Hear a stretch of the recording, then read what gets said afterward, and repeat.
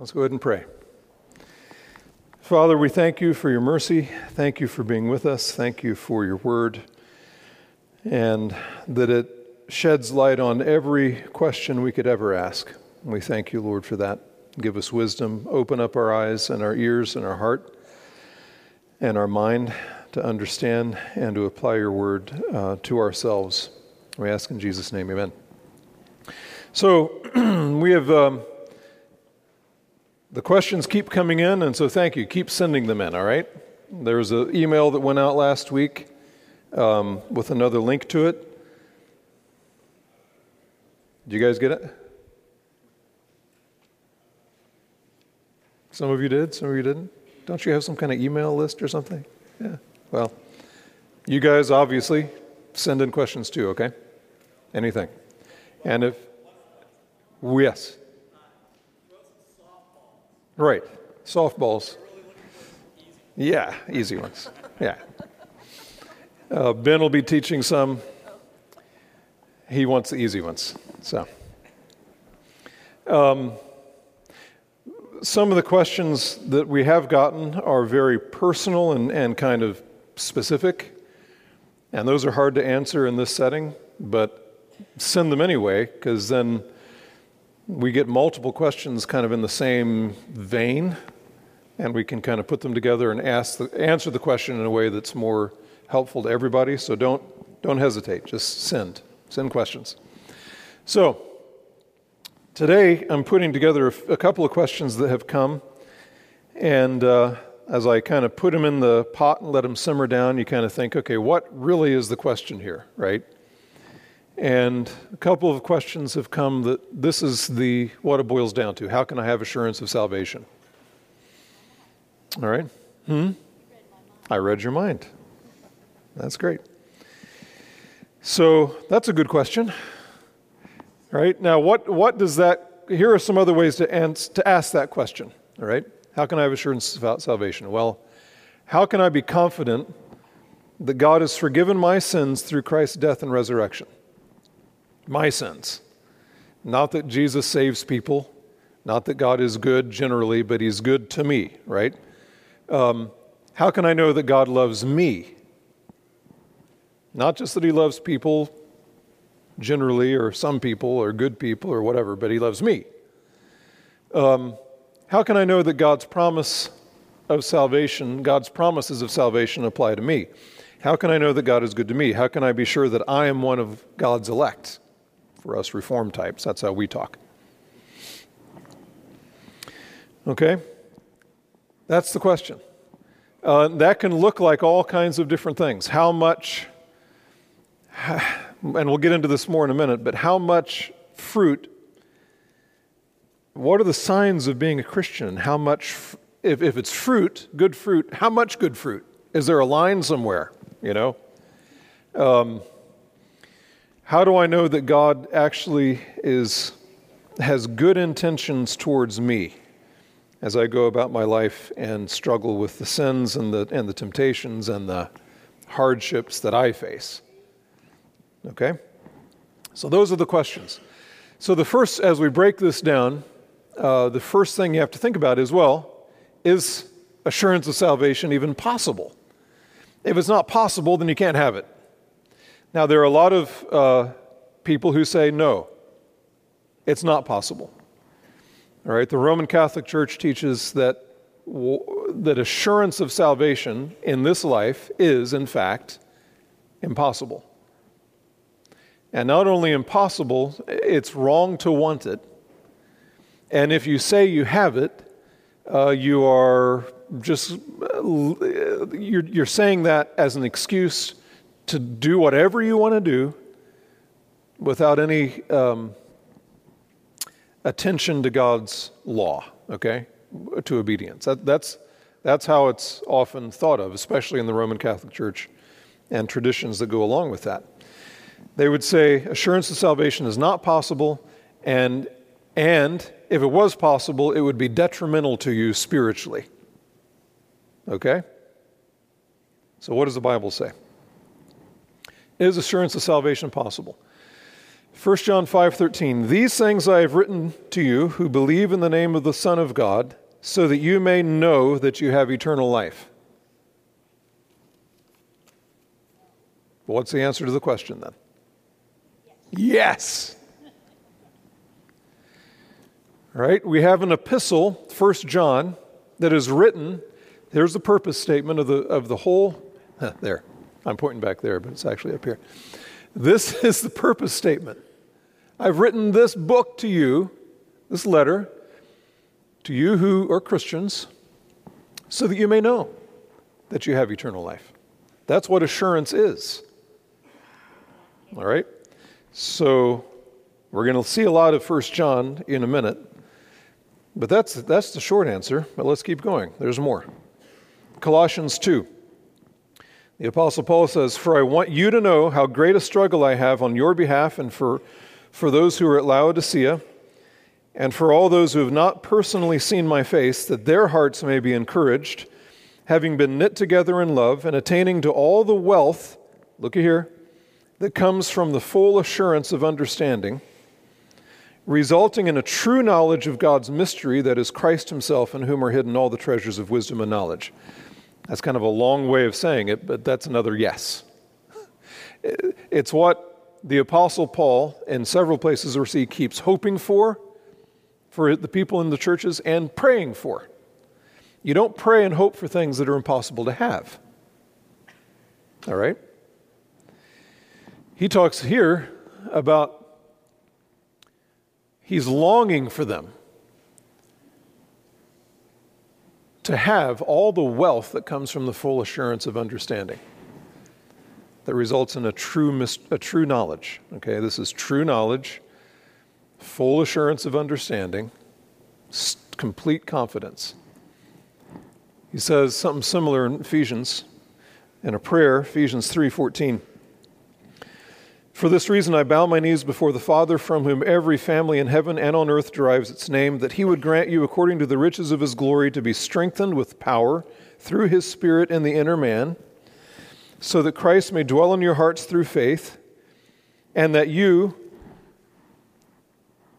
being rooted and grounded in love, may be able to comprehend with all the saints what is the breadth and length and height and depth, and to know the love of Christ which surpasses knowledge, that you may be filled up to all the fullness of God." That is not the kind of knowledge that's just theoretical. He's not praying that we would know about the love of Christ, right, in a way that you could know about, Michelangelo or something, distant and far away and separated from you. That you would be able to know the love of Christ, which surpasses knowledge, and that you may be filled up to all the fullness of God. That Christ would dwell in your hearts through faith. That you'd be rooted and grounded in love. This is all experiential, right? This is not theoretical. This is you knowing. Not a doctrine, but a person. Christ and his love for you. Now, we're a church that has a confession of faith, right? A Westminster Confession of Faith, written in the 1600s, and it is excellent. And there's a whole chapter in the Westminster Confession called Of Assurance of Grace and Salvation. Of Assurance of Grace and Salvation. We ought to look at that, don't you think? Let's look what it says. This is the first paragraph of that chapter. Look at what it says. "Although hypocrites and other unregenerate men may vainly deceive themselves with false hopes and carnal presumptions of being in the favor of God and a state of salvation, condition of salvation, which hope of theirs shall perish." Now we're going to talk about that in a minute, that first part. There is such a thing as false assurance that hypocrites and other unregenerate people have, who presume on the grace of God. But it's a false hope. So there are those kinds of people, okay? Put that over here. "Yet, such as truly believe in the Lord Jesus and love him in sincerity, endeavoring to walk in all good conscience before him, may in this life be certainly assured that they are in the state of grace and may rejoice in the hope of the glory of God, which hope shall never make them ashamed. So that's another way of saying yes. Can you have assurance of salvation? Yes. Yes. There's such a thing as false assurance, yes. But can you have true assurance? Yes, you can. All right? Look at this little heart of that paragraph. Yet such as truly believe in the Lord Jesus and love him in sincerity, endeavoring to walk in all good conscience before him, may in this life be certainly assured that they are in the state of grace. In other words, you're a Christian, you're saved. And so the Westminster Confession of Faith says assurance of salvation is a possibility. Now, John Calvin, the reformer from the 1600s, says it even more strongly than that. All right, here's a few things that he says. This is from Calvin's Institutes. Now we shall possess a right definition of faith. So what is saving faith? What is faith? Well, he says, here's what a right definition of it is. If we call it faith, a firm and certain knowledge of God's benevolence toward us, founded upon the truth of the freely given promise in Christ, both revealed to our minds and sealed upon our hearts through the Holy Spirit. So that's his definition of faith. All right? It's not just wishful thinking. It's not, It is by definition a firm and certain knowledge of God's benevolence towards us. All right? A firm and certain knowledge of God's benevolence. Kindness, tenderness, willingness to help us. But he goes on. A little later in that chapter, he says this. This is a longer quote, so keep on with this. Here's what he says. Here indeed is the chief hinge on which faith turns, that we do not regard the promises of mercy that God offers as true only outside ourselves, but not at all in us. Now think about that statement.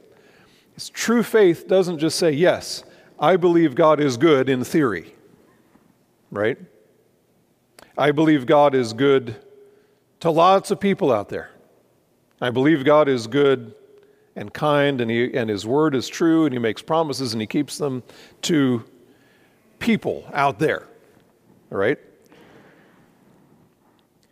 We do not, here's what true faith does not regard the promises of mercy that God offers as true only outside ourselves, but not at all in us. Rather, here's what true faith does. True faith, rather that we make them ours, the promises of mercy, we make them ours by inwardly embracing them. Hence, at last is born that confidence which Paul elsewhere calls peace. Romans 5:1 is what he's quoting here. Therefore, having been justified by faith, we have peace with God. Peace with God. That is a confidence that you stand before God blameless. All right? Jude says at the end of Jude, the benediction at the end of Jude is now, I don't have to quote it. Talks about the God who is able to make you stand before his presence blameless with great joy. All right? That's the God we trust. And so we trust it not just in theory or not just in general, but for me. You trust it for you. You inwardly embrace. Now he keeps going. Now, it is an assurance that renders the conscience calm and peaceful before God's judgment.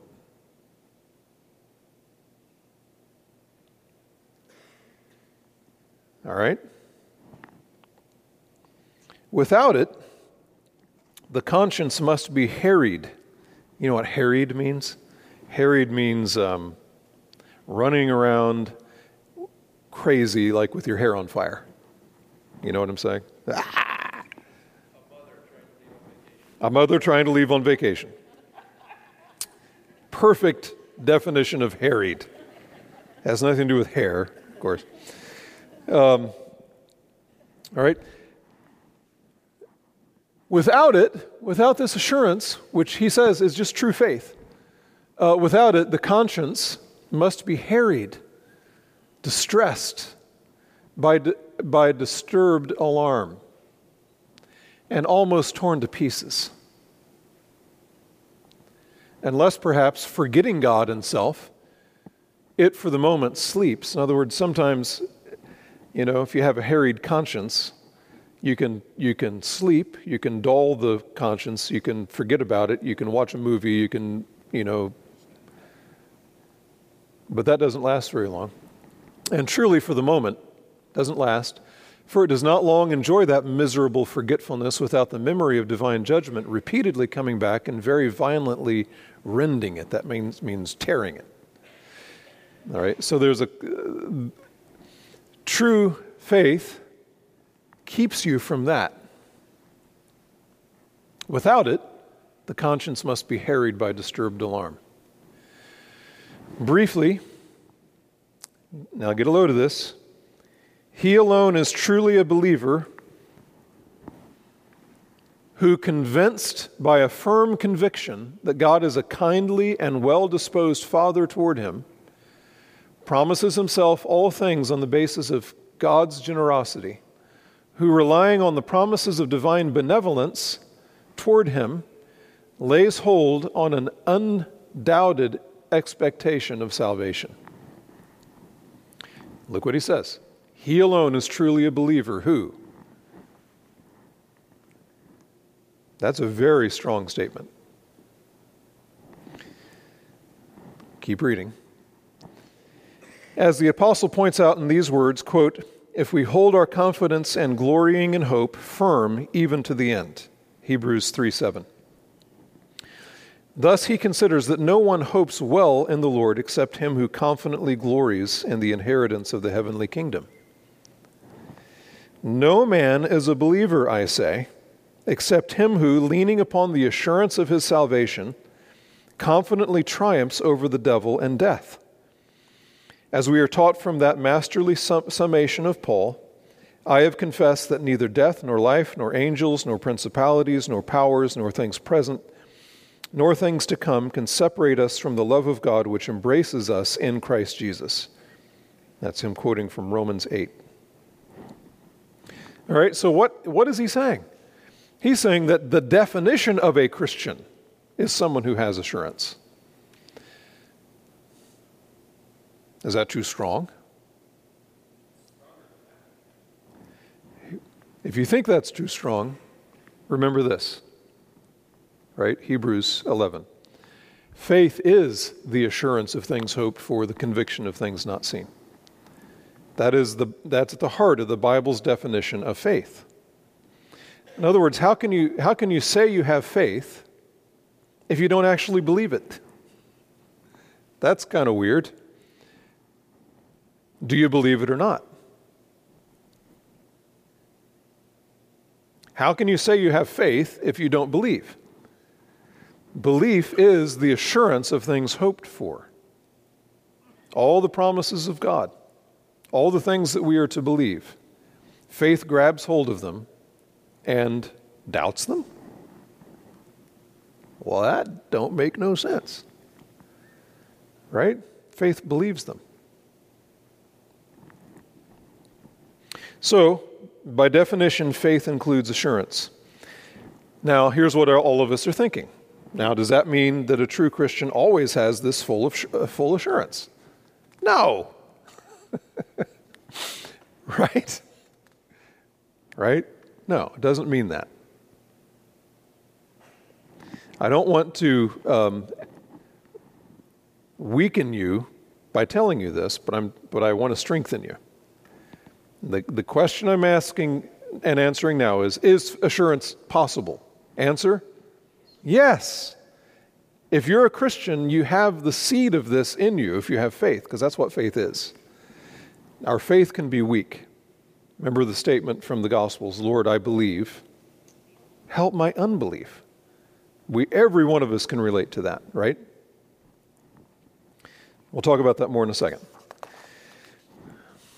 here's another question that goes along with this. How can I have true assurance of my salvation? If it's something that can be had, yes, how can I have it? Let's go back to the Westminster Confession. The second paragraph of that chapter is very helpful. Here's what it says. This certainty, excuse me, this certainty is not a bare conjectural and probable persuasion grounded upon a fallible hope. It's not like, well, chances are, yeah, maybe, I think, possibly, perhaps, sort of.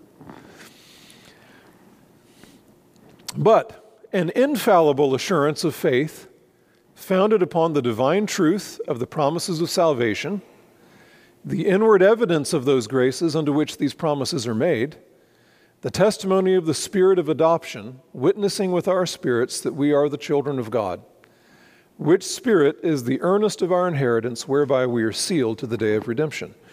Notice, right in here, there are three means that the Westminster Confession gives for how to have this assurance of salvation, how to strengthen it in you. Three things. It says this is an infallible assurance of faith founded upon, number one, the divine truth of the promises of salvation. What does the Bible actually say? Number two, the inward evidence of those graces unto which these promises are made. This is talking about fruit, obedience. And then third, the testimony of the Spirit of adoption, witnessing with our spirits that we are the children of God. Now let's look at each one of these. The divine truth of the promises of salvation. Well, like what? What promises of salvation are you talking about? Well, they're all over the place. All over the Bible, right? But here's just a few. Jesus says in John 3, as Moses lifted up the serpent in the wilderness, even so must the Son of Man, that's Jesus, be lifted up. What's he talking about here? The cross. So that whoever believes in him, will in him have eternal life. What is that? It's a promise. It's just a very plain, flat-footed, straightforward promise. You believe, you'll have eternal life. For God so loved the world, here's the support for that promise, right? For God so loved the world that he gave his only begotten Son, that whoever believes in him shall not perish, but have eternal life. For God did not send the Son into the world to judge the world, but that the world might be saved through him. He's not a stingy God. God sent his Son out of his love to save the world. Do you hear him?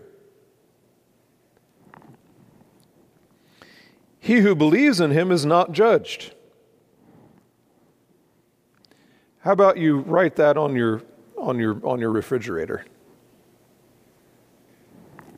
Some of you. He who believes in him is not judged. He who does not believe has been judged already because he has not believed in the name of the only begotten Son of God. These are flat-footed, straightforward, very simple and plain, little baby children can understand kind of promises. All right? So who's this one? This is the Philippian jailer in the book of Acts. Sirs, what must I do to be saved? They said, believe in the Lord Jesus and you will be saved, you and your household. Promise, straightforward, plain. Romans 10, if you confess with your mouth Jesus is Lord and believe in your heart that God raised him from the dead, you will be saved. For whoever will call upon the name of the Lord will be saved. And we could go on and on and on and on and on with these kinds of promises. Straightforward promises. The divine truth of the promises of salvation. Do you believe this is the truth of God? I mean, if you don't, then of course you can't be saved. Because it's the one who believes these promises who is saved. So believe the promises. There they are. Secondly, the inward evidence of those graces unto which these promises are made. 1 John chapter 2. By this we know that we have come to know him. That's the question of assurance, isn't it? How do you know that you're a Christian? How do you know that you've come to know him? Well, here's how. If we keep his commandments. The one who says, "Oh, I've come to know him," and does not keep his commandments is a liar. That's the hypocrite that the confession was talking about, right? Who says it, but it's not true. It's not true because he has no intention of keeping God's commandments, has no remorse or repentance when he doesn't. He's a hypocrite. The one who says, "I've come to know him," but does not keep his commandments is a liar, and the truth is not in him. But whoever keeps his word, in him the love of God has truly been perfected. By this we know that we are in him. Here's another one from 1 John. If you know that he is righteous, you know that everyone also who practices righteousness is born of him. A true Christian, God gives the Holy Spirit and a new heart to everyone who's a Christian so that they will love his law. Keep his commandments. If you love me, you'll keep my commandments. So this is a way, the point of 1 John, look at yourself. That's the point. I've written these things to you so that you will know. Well, how will I know? Well, look at yourself. Look at the promises, then look at yourself. Do you have the character of someone who belongs to God, the Holy One, the righteous one? We know that we've passed out of death into life because we love the brethren. You see, that's not natural. If you love the brethren, something's going on with you. Does that make sense? That's not natural. It's not natural to love people, period. I mean, really. He who does not love abides in death. Beloved, let us love one another, for love is from God, and everyone who loves is born of God and knows God. The one who does not love does not know God, for God is love. And then James, what use is it, my brethren, if someone says he has faith, but he has no works? Can that faith save him? No.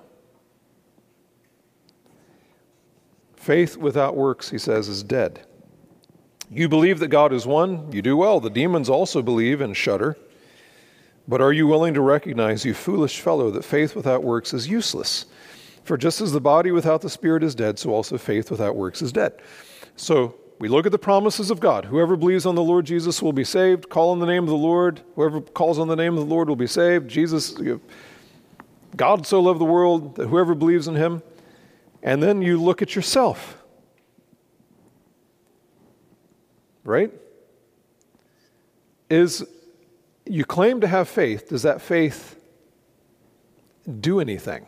Or is it the dead faith that like a demon would have? That, intellectual assent that says, oh yes, I acknowledge the truth of these things. That's not true faith.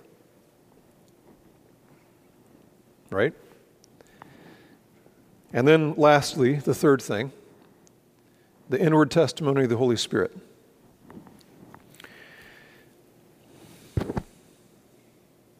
Romans 8. For all who are being led by the Spirit of God, these are the sons of God. For you have not received a spirit of slavery leading to fear again, but you have received a spirit of adoption as sons by which we cry out, Abba, Father. The Spirit himself testifies with our spirit that we are children of God. And if children, heirs also, heirs of God and fellow heirs with Christ, if indeed we suffer with him, so that we may also be glorified with him. Do you know what it is to call out to God as your Father?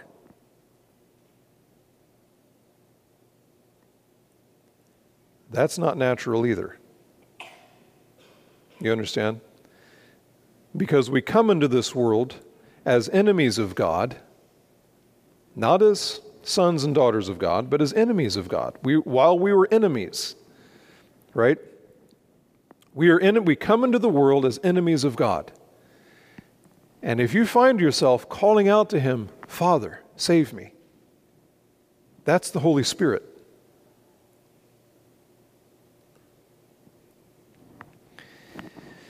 2 Corinthians 1:22, talking about God, the Father, He sealed us and gave us the Spirit in our hearts as a pledge. This is not something you can put on paper, right? This is in your heart.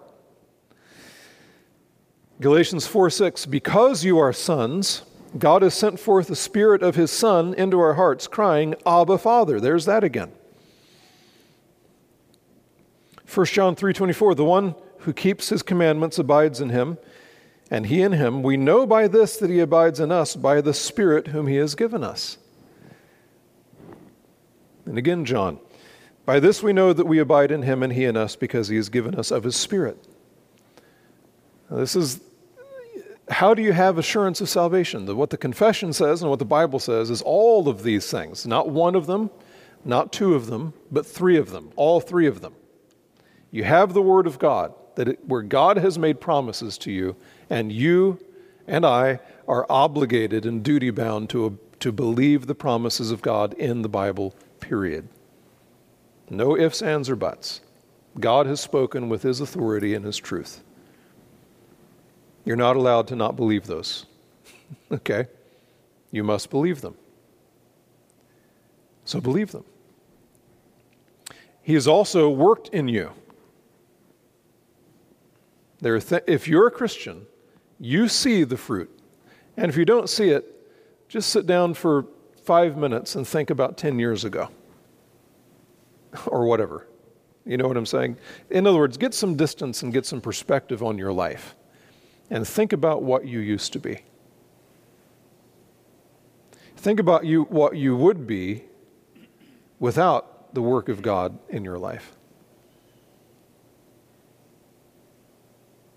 We all tend to judge ourselves very harshly about some things and then give ourselves a complete pass on other things.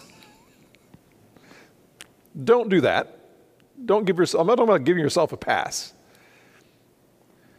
Judge yourself with righteous judgment, with sober judgment. That's what Paul says in Romans 12.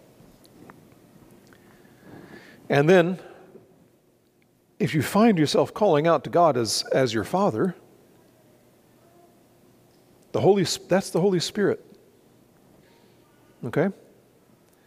These are the things that we look at, that we all together, not one, not two, but all three together, and God gives us, by His mercy, assurance.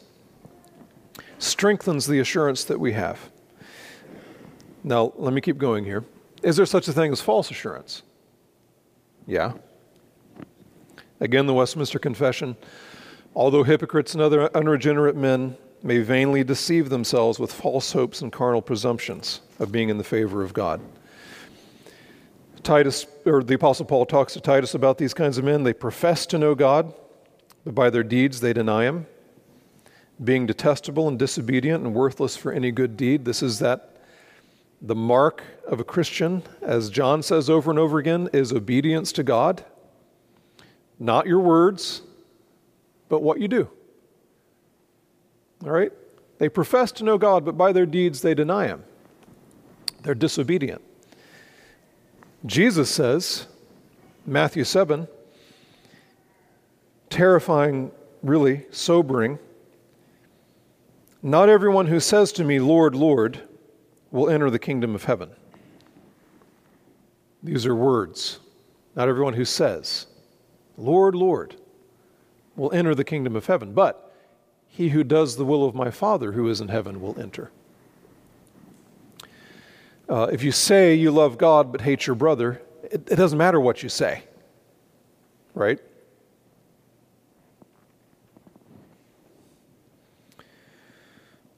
Many will say to me on that day, and this is judgment day, many will say to me on that day, Lord, Lord, did we not prophesy in your name, and in your name cast out demons, and in your name perform many miracles?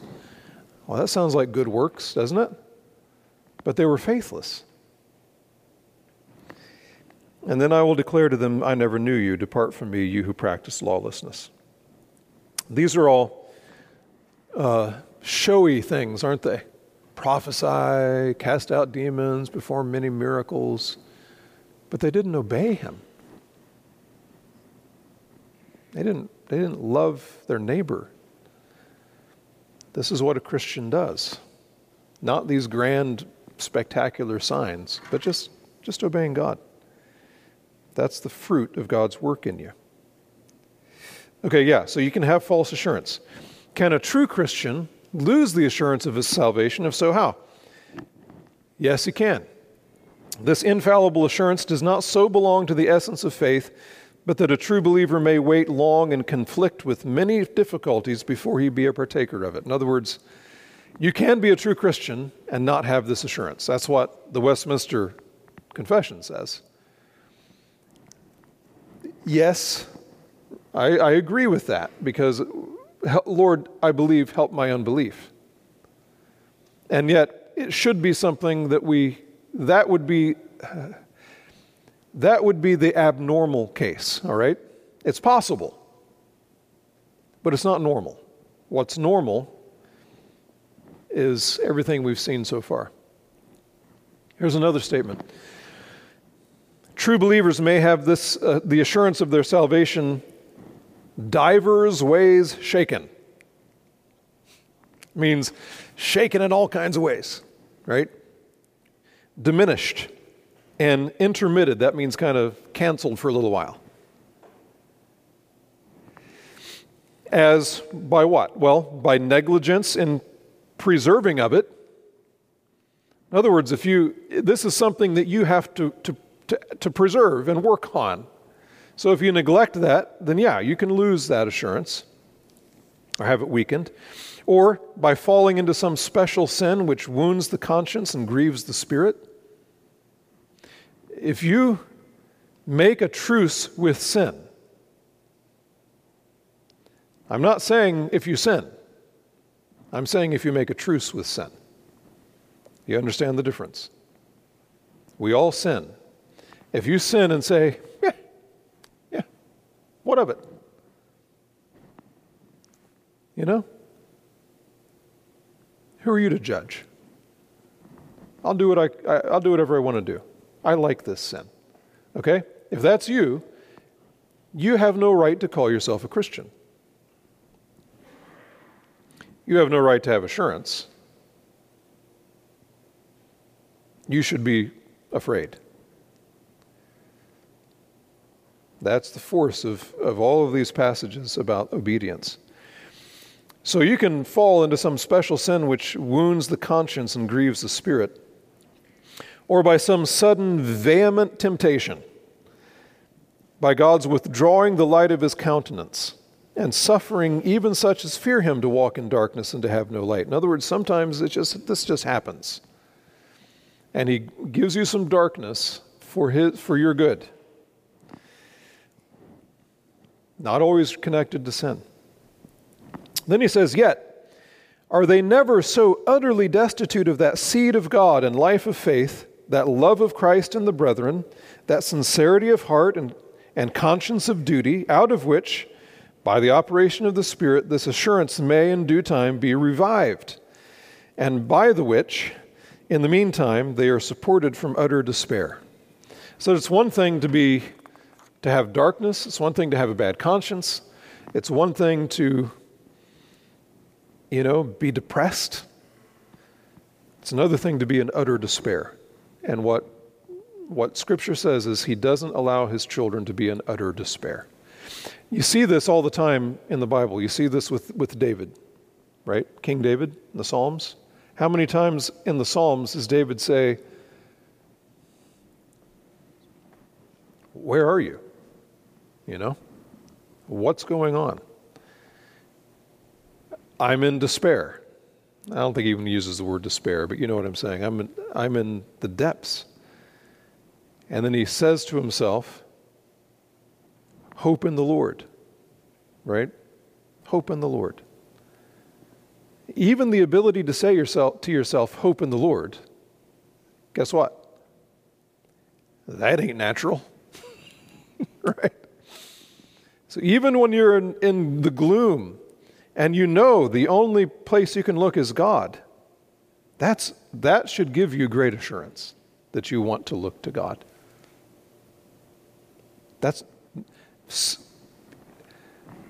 Unregenerate people don't do that. All right? Now, we got to be done quick. How can I help myself have assurance? Again, the Westminster. This infallible assurance does not so belong to the essence of faith, but that a true believer may wait long and conflict with many difficulties before he be a partaker of it. Yet, being enabled by the Spirit to know the things which are freely given him of God, he may, without extraordinary revelation and the right use of ordinary means, attain thereunto. You don't need to be zapped with some special bolt of lightning from God to have this assurance. You use the things that God has given you. What has he given you? His word, the promises. Look at your life. Fellowship with the Holy Spirit. All right? And therefore it is the duty of everyone to give all diligence to make his calling and election sure, that thereby his heart may be enlarged in peace and joy in the Holy Ghost, in love and thankfulness to God, and in strength and cheerfulness in the duties of obedience, the proper fruits of this assurance. What are the proper fruits of the assurance? All of this. Joy, love and thankfulness to God, strength and cheerfulness in the duties of your obedience.